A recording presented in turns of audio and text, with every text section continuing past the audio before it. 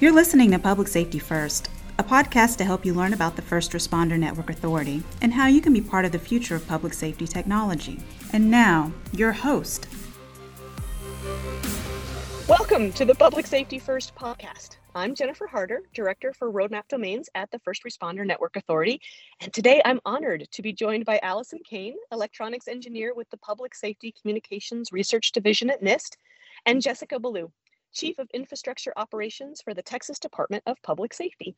Allison and Jessica are both leaders in public safety communications technology, and today we're going to discuss their experiences as female leaders in STEM, their roles in developing technology for first responders, and how research and innovation are going to change the field of public safety. So Allison and Jessica, thank you so much for taking the time to talk with us today. Let's start, Allison, with you. Can you introduce yourself and tell us a little bit more about what you do? Thanks so much, Jennifer. I'm Allison Kane. I work with PSCR in Boulder, Colorado. I am an electronics engineer. I'm formerly a background in computer science, but I am also working on their public safety Internet of Things research. I'm the project lead for that research. So I've been doing quite a few things surrounding personal area networks for first responders, how first responders can get information from different data sources as we enhance communications in their fields. I've been in telecom for the past 18-ish years, and I'm just really happy to be here today. Thank you. We're so glad to have you. Hey, Jessica, how about you? Can you introduce yourself and tell us a little bit more about what you do for Texas? Sure. Jessica Ballou. I'm the Chief of Infrastructure Operations at the Texas Department of Public Safety, and that is inclusive of several different support service areas that helps ensure that the rest of our operation here can run smoothly. So it includes our fleet management, facilities management, procurement and contracting, and our public safety communications organization. Thank you for having me on today's podcast. We're so glad to have both of you. So it's interesting, right? Different careers, different opportunities, and all the ways that we come together. And now the three of us are really working with public safety in these really unique STEM support functions. But I think the three of us may know better than most, working with public safety isn't always the easiest thing to do. There's lots of challenges, lots of creativity that have to come into this space. Jessica, I thought I'd start with you. What are some of those challenges that you've run into trying to accommodate some of these 21st century technologies to some of the public safety operations that your guys are experiencing out in the field? You know, I think there are multiple challenges, but that's what keeps it fun and interesting. But, you know, I think as a government entity, probably our biggest challenge is being able to innovate, because we have to operate under so many constraints in regards to budget cycles and procurement rules and things of that nature that we must follow, which makes it hard to really posture yourself to, you know, be able to be extremely agile, right? You have to be creatively agile, and you kind of have to plan to innovate as opposed to being able to go buy what you need and test it out and figure it out. I mean, there's a more methodical and long-term approach that has to happen to that. And so what we've recently done in response to that challenge is we've established our Public Safety Solutions Center, and we've pulled a few individuals in that can really focus on trying to predict the areas where we might want to innovate or we might want to explore future capabilities. And by having some folks focused on that research and partnering with our procurement and contract services team, it's enabled us to be able to work a little more in an agile fashion that has given us a way to be able to proof future capabilities so we can get it into a budget cycle and through all of the procurement rules. We've come up with this cool way of managing to those constraints now, where it's historically been a much larger challenge for us. That's fantastic. Just the ability to work around the system and through the system to get to those innovations and to get to ones that really work, right, for the responders there in Texas, I think is pretty fantastic. Allison, how about on your side, any of the challenges that you've had working on the engineering component of public safety and any of the unique or neat rewards that have come out of getting it right? It's been interesting because working on the research side of things, we interact with such a wide variety of stakeholders coming from all different areas, all different region sizes, dealing with all sorts of communications issues. And to think of public safety's challenges, I mean, when you have a commercial communication solution and something bad happens and your coverage goes out, it's just a kind of, oh, well, you'll have to deal with that. But for public safety, they're in an environment that is more apt to those types of challenges, and they still need to be able to communicate. So I found it very interesting, the types of resiliency that we need to factor in for public safety, the type of ruggedness that we need to factor in for their equipment. There's so many different environmental factors that need to be thought of when introducing technology into the environments that first responders have to deal with on a daily basis. And that's been such a unique learning experience for me, because you never think of these environments coming from a commercial industry perspective. And the other thing to keep in mind is that first responders have been communicating and getting things done without our technology for years and years and years. And trying to introduce technology in a way that it actually meets their needs and actually helps them to communicate better is very hard. But in interacting with our stakeholders over the past few years, there have been times where we can finally come together and I can introduce things that I've been working on and they can see how it could actually meet their needs and make their communications easier. And I would say that's a super rewarding part. Technology isn't meant to be an interference. We want to hear what they're saying, understand what their requirements are, and bring that technology to them. And I think that's been one of the most rewarding parts of the job, when we can finally find a way to say, this meets the requirement that you've been telling me about. This can help you in a way that moves beyond the traditional commercial experience. That for sure resonates with some of the experiences I've had in my career, where really when the technology is right, it becomes invisible again. It's just natural and it flows into what they're trying to do, and it slides right into the background because it just makes their response operation more efficient, more effective, more safe. It doesn't stop them in their tracks. It's rewarding when you find that right fit and those things go together well. So thinking along how you got to where you are in your careers today, if you're anything like me, certainly, it was not a straight road. I'm going to ask Jessica, when you started out, where did you imagine you'd end up? Was it here? Was this kind of where you thought your career path would take you? You know, I didn't expect to end up where I'm at today by any means. When I started out at the Department of Public Safety, I was in college and I was working on a computer science degree at the time. I got a job as a microfilm clerk in the driver license department. The agency and other government entities created these junior programmer positions. And so I ended up going for that, got it, and did a lot of on-the-job learning. And I loved it so much. You know, I stayed in that role for quite a few years and progressed, you know, to more advanced levels. And then to have the opportunity to work on things like our original in-car computing system and CAD program, our criminal history system, our gang data. There was a number of systems that I got to help design and build and code. And I loved it.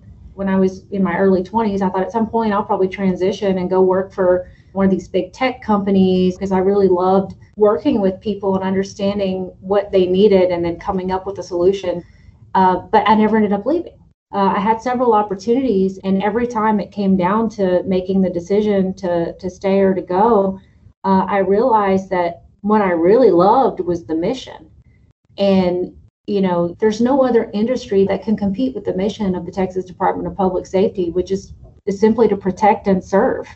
And at the end of the day, you know, the satisfaction and the the awareness that you and your teammates have all really done something for the greater good, no matter how exhausting or complex or, good or bad the day was, you go home at night and you know that you made the world a little bit better through what you did. And it may not be directly right. Like we may making it better through our troopers and rangers and agents and pilots and those who are actually on the front line. But in absence of what our team does, they wouldn't be as successful in those roles. You can't get that kind of a feeling anywhere else. And so I stayed here because of the mission and the people and the environment that we have here. Yeah, that mission orientation, I don't know how you beat it. If there's someone coming up in this industry today or any industry and they have to find that thing that they love, to your point, once you find that thing that really solidifies why you're doing what you do, I think that changes the whole job for you into a career over time. Allison, how about on your side? Did you have similar winding roads and detours that got you into the engineering field and into PSCR, or was your path a little more straight point A to point B? It definitely hasn't been as windy as some people's roads. When I first got out of college, I started working in the telecom industry, supporting some network test organizations, writing software to help them refine their test process, automate their test process. And it was interesting work. I had never really been exposed to the telecom industry, and cell phones were just really starting to pick up and get popular. They put me on this program running tests for one of our vendors to set up the test program and work with customers to test their phones on our equipment. And I started doing that, and it got me out talking to people and interacting with external clients and dealing with new technologies. And so it wasn't what I had expected at all. And I did enjoy it. And it was, quite a change for me. When I came to PSCR, once again, it was new because I had never been in a research environment. I wasn't sure how to deal with the fact that I could explore different ideas without there being a right or a wrong end result. And this has just been such a cool experience for me to see what paths we can take public safety communications in, where the technology is going, how that can make public safety's mission more efficient and more, reliable. So it's been an overall pretty straight path, but there have definitely been some junctures that have taken me very far off from where I originally anticipated. As you talked, I was laughing at my own sort of detour. I had just finished up my doctorate, and I was really intending to do some behavioral psychology work. I was working with dolphins, actually, at the time. I was working with my search and rescue dog. Well, I just couldn't seem to really solidify what I wanted. And I went ahead and applied for a police department back home, and I got accepted. So here I am with my doctorate. I'm about to go back into the police academy. And the last weekend before the academy start, my last attempt to work my search dog before I had to move. And I fell working with him and shattered both arms at the same time. And so somebody had to hold the phone to my ear to call the police chief. Sorry, sir, this is just not going to happen. I can't use my arms. From that moment, it was literally a 180 pivot into a couple different careers that have led me over time to get to FirstNet and to support public safety communications from this whole different side of the equation that never would have happened if I'd have gone down that original path. So sometimes the pivots are small and you don't get to go down the path you meant. It's one of those things, just being open, right? We're all just kind of open to the careers that come to us, and we're all three of us interested in a challenge, and that takes a lot of tenacity. This is not a career path for the timid, right? That tenacity comes into play, being persistent, not turning around when there's an obstacle, but being willing to work and pivot around that obstacle. And Allison, we'll have you go first on this one. Was there ever a time in your career when you just ran smack into one of those obstacles and you figured out a way to get around it to keep your project moving? I think we've all just probably come out of the biggest obstacle of everyone's career with 2020 and the COVID alterations that we've had to make to our work and our life. That's probably been the most unique, and having to reconfigure my research to deal with working remotely, not seeing people in person, not having the equipment that I'm used to in the lab has definitely been a huge pivot. I think being in engineering, being in technology fields, you really, hone the ability to think outside the box, to gather the tools that you need to do what you need to do. And, the obstacles that we encounter at the time, you can look back and kind of think, oh, it didn't turn out to be as bad as I thought it would be, but it's definitely been a learning experience all throughout my career. How about on your side, Jessica? Have you run into anything that at the time you were like, this is insurmountable, and now looking back, you're like, oh, no, that was there for a reason, and getting around that was a good accomplishment for us? All the time. I think that's the thing that keeps us on our feet and helps us continue to grow and get better. In our public safety communications program, we are really looking at trying to modernize that whole system and to position ourselves to be able to provide more real-time operational awareness and information to not only, assist with a call from a citizen or to provide support services to the trooper on the side of the road, but really to also be more in a crime fighting mode, if you will, in supporting all of our law enforcement operations. Because there's just so much information out there that we can take advantage of today if we have the understanding of how to use it and the tools to be able to use it successfully. And so you get these great ideas and you get real excited about it because you know that it's going to make a huge world of difference on the back end of a big project like that. And then you realize how much the project is going to cost. And that's where, you run into the big brick wall because new technology is real expensive. As it evolves, it typically becomes more affordable. But, the types of things that we're going to do and the different types of systems that we're looking at and different tools, that comes with a pretty hefty cumulative price tag. And so we had to take a step back and say, okay, we're not going to be able to do this overnight. It's going to be a multi-year approach. So while we're kind of concurrently figuring out how do we get the funding to do all of this, what can we do now? What could we do today? And I'm telling you what, man, you put people in the room together and you set some objectives, and it's amazing how resourceful they are and the types of ideas that they come up with to get to yes. So we've taken some existing systems like the license plate reader solution, for example, and we've now placed that into the hands of our operators so that they have the ability to go in and look at that data and establish, possible traffic pattern for a particular individual. They have the ability to identify whether or not there is potentially a stolen vehicle in the area, and they can send a troop there proactively, as opposed to being more in a reactive posture. And so just the little things like that we were able to take advantage of and roll out incrementally really helps you to get over those hurdles and actually keep running the race. So I think a lot of those obstacles are truly blessings in disguise when you take a look backwards and see where you come from it. Yeah, it makes good sense to me. Necessity being the mother of invention, and I think sometimes obstacles are the father of opportunity. And I think public safety as an industry is full of folks like that who are just so good at looking at things from different angles and coming up with solutions maybe we never thought of, right? So capitalizing on them and bringing them into the picture is really helpful.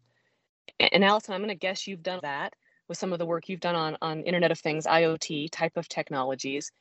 Have there been any technologies that when you first saw them, you're like, well, this is the quirkiest, oddest widget I've ever considered, but at the end, it really worked out. Something for public safety really clicked with it, and it made a difference.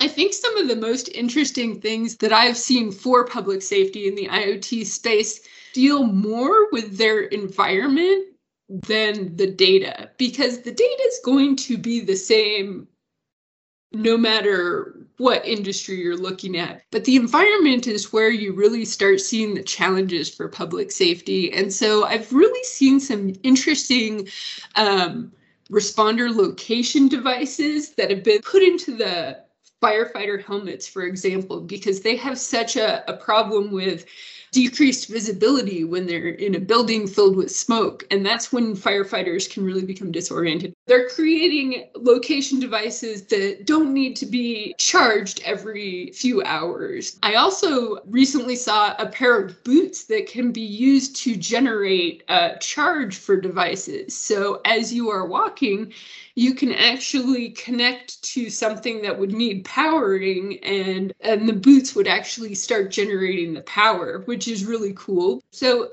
I think the most unique devices that I've seen are really dealing with structuring that first responder environment in a way that electronics can be utilized when they most need to be.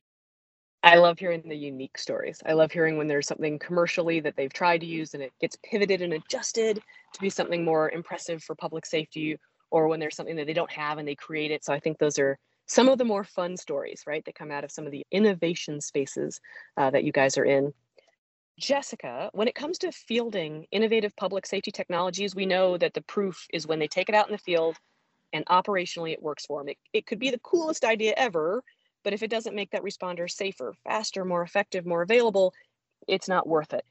In your work with Texas DPS, are there examples of cases where a technology innovation really made the difference in the outcome of an emergency or an investigation? There are so many examples of that.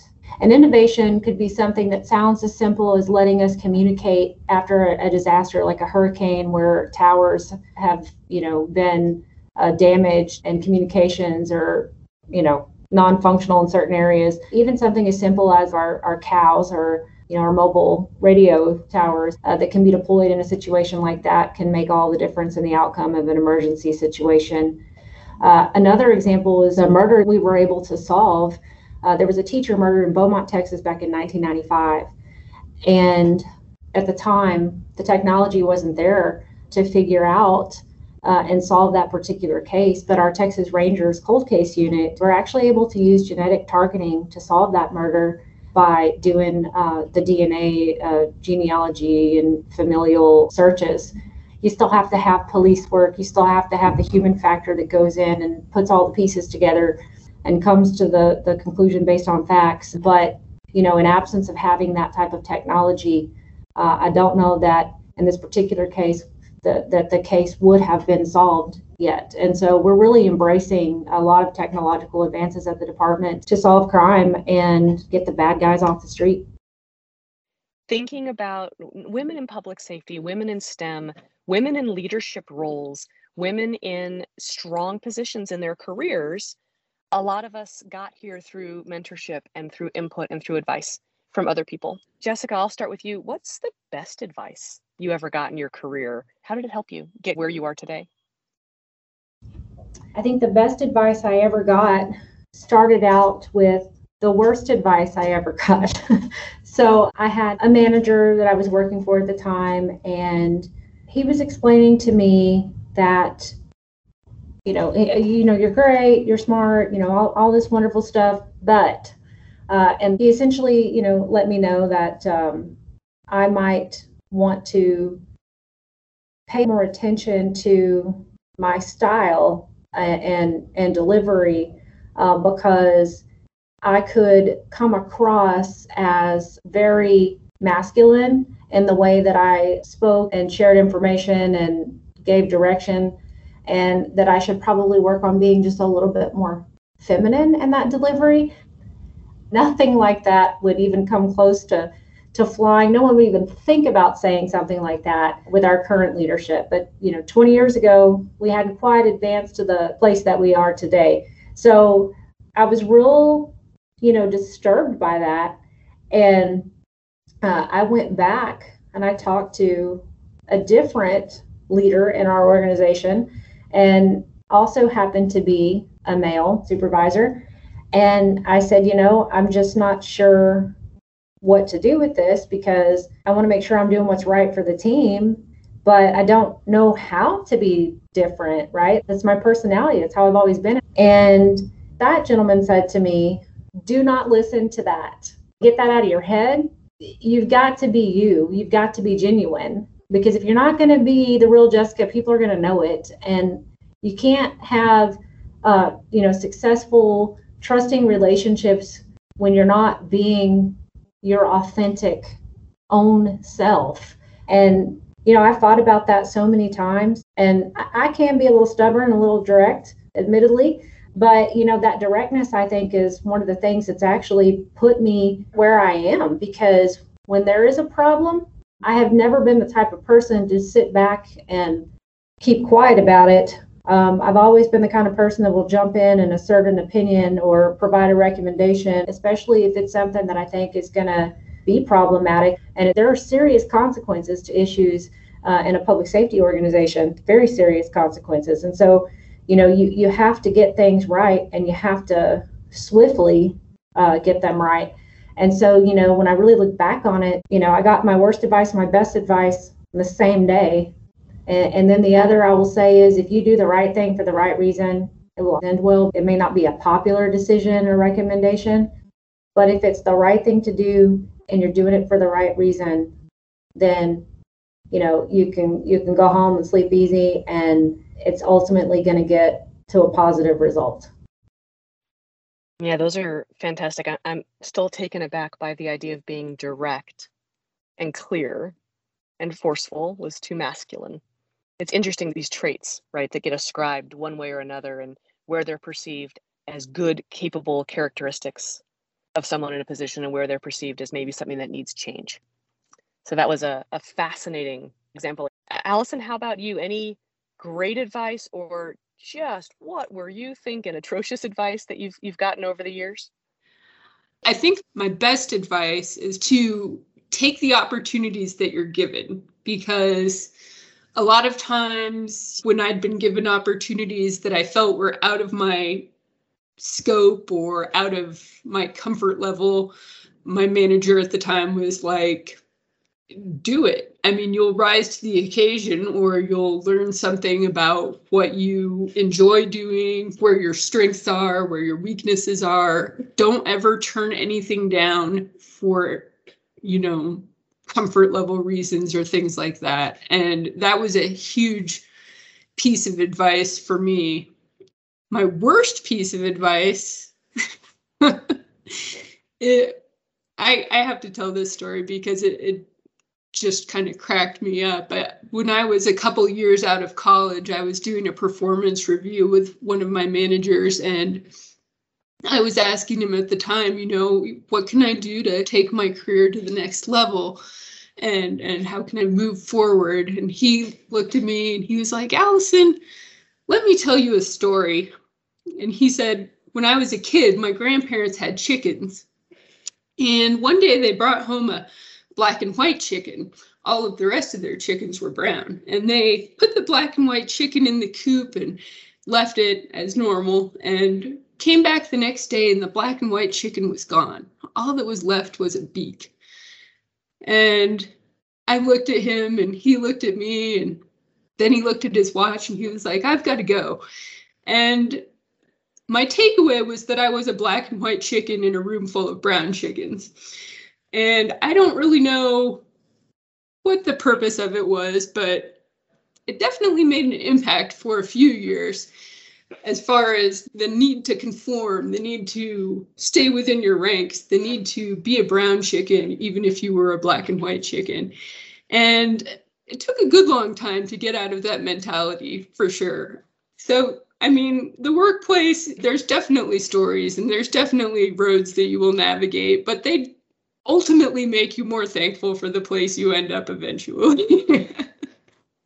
And you know what I'm thinking as I'm listening to you both and your stories and places that you come through as you've come up in your careers, it seems like one of the skills that we need to pass on to our daughters and our colleagues and our friends is the ability to sort the good advice from the bad, to not take it all in, to not spend X number of years worried about being a brown chicken, but really to think, you know what, I hear that person's input, I can make good decisions based on that, and I can move my career forward.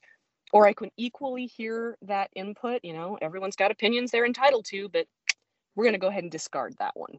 And we're going to move on in a different direction. And sometimes I think having the confidence to do that makes all the difference. So I'm going to take full advantage of having these wonderful women here to give us some thoughts.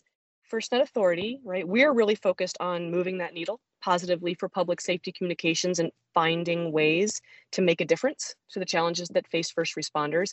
And you guys in your own careers and ways are on the front lines of that. And Jessica, I'm going to pick on you first. What are the loudest complaints, the loudest needs, the loudest challenges or problems that you're hearing on that public safety communications front coming out of your officers at Texas DPS? So I think that one of the biggest challenges that we face in the public safety domain right now is still being able to share information across the board and take advantage of the data that's out there, and even some of the data that may be available to the public, but that may not necessarily be easily consumed by us and our public safety law enforcement purpose. And even between law enforcement entities and other public safety groups, because of all the different types of technology and some of the different levels of technology that we're using, that interoperability with data can still be a big challenge to overcome. And some of that, I think, plays into still, the trusted authentication. I think that plays a role, and trying to make sure that we're interoperable and secure, and the right person is able to view the information for the right reason. And then you factor that in with some sort of significant event that requires a coordinated response, and being able to collaborate in real time and share the data in real time. I think those are some challenges that I look forward to being able to partner with other agencies to solve, just to be able to, provide our law enforcement with the additional tools for a successful response to those sorts of events. I love it. The idea of treating public safety almost as a singularity that we can move information around appropriately within. And it's such a challenge today. It is so hard to do some of those basic things kind of across departments and between agencies and states. Allison, anything fun or interesting or challenging coming out of some of the stakeholders that you're engaging with? Yeah, we hear so many different stories related to unique experiences from different first responders.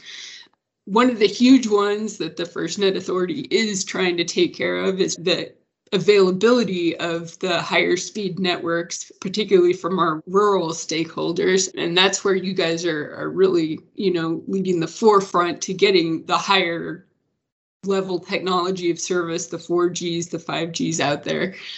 Jessica's point regarding interoperability and availability of data is also huge. I mean, there's so many people trying to work on that effort. And even though the structure of the data is one thing, the policies and the accessibilities are yet another. And then finally, what I'm seeing, just the accessibility of the technology, the need to make it available, but not intrusive. We have all these ideas for headsets and gear and things that can go on your belt and things you can strap to your chest and things you can put on your air pack. But first responders don't want to have to keep track of 19 gadgets in addition to all the other gear they have and find a place for it on their existing suit.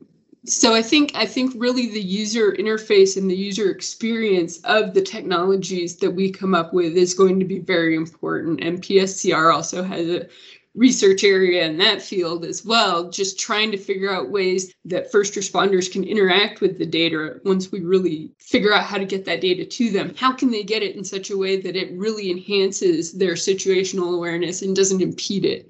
I think those are all really important questions. The first responder use case is just such a unique one and such a cool one to work on. And there's such an importance to having them have this information at their fingertips when they need it and when they're trying to help their communities and their teammates and everything. Absolutely.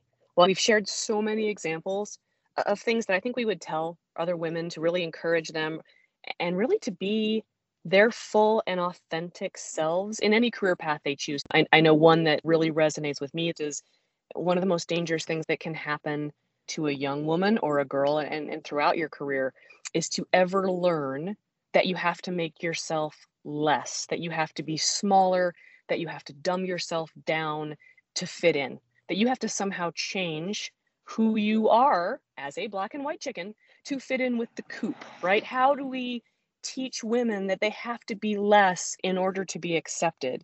And it's just such this dangerous idea. We should stand tall in whoever we are and all the uniqueness and all the diversity and all the differences that we bring, and use those unique traits and skills to further the industries or the opportunities that we're presenting ourselves to. Thank you guys both really for taking the time to talk with us today and be on our podcast and really share your thoughts and opinions on the public safety communications industry and women in STEM and all of it. So I wanted to again extend my sincere thank yous for you guys joining us. And it was a great opportunity for everyone to be here today on the Public Safety First podcast. Thanks for listening today. We're excited to have you join our podcast community. Make sure to subscribe on iTunes, SoundCloud, and YouTube. You can learn more about the First Responder Network Authority at firstnet.gov and learn about FirstNet products and services at firstnet.com.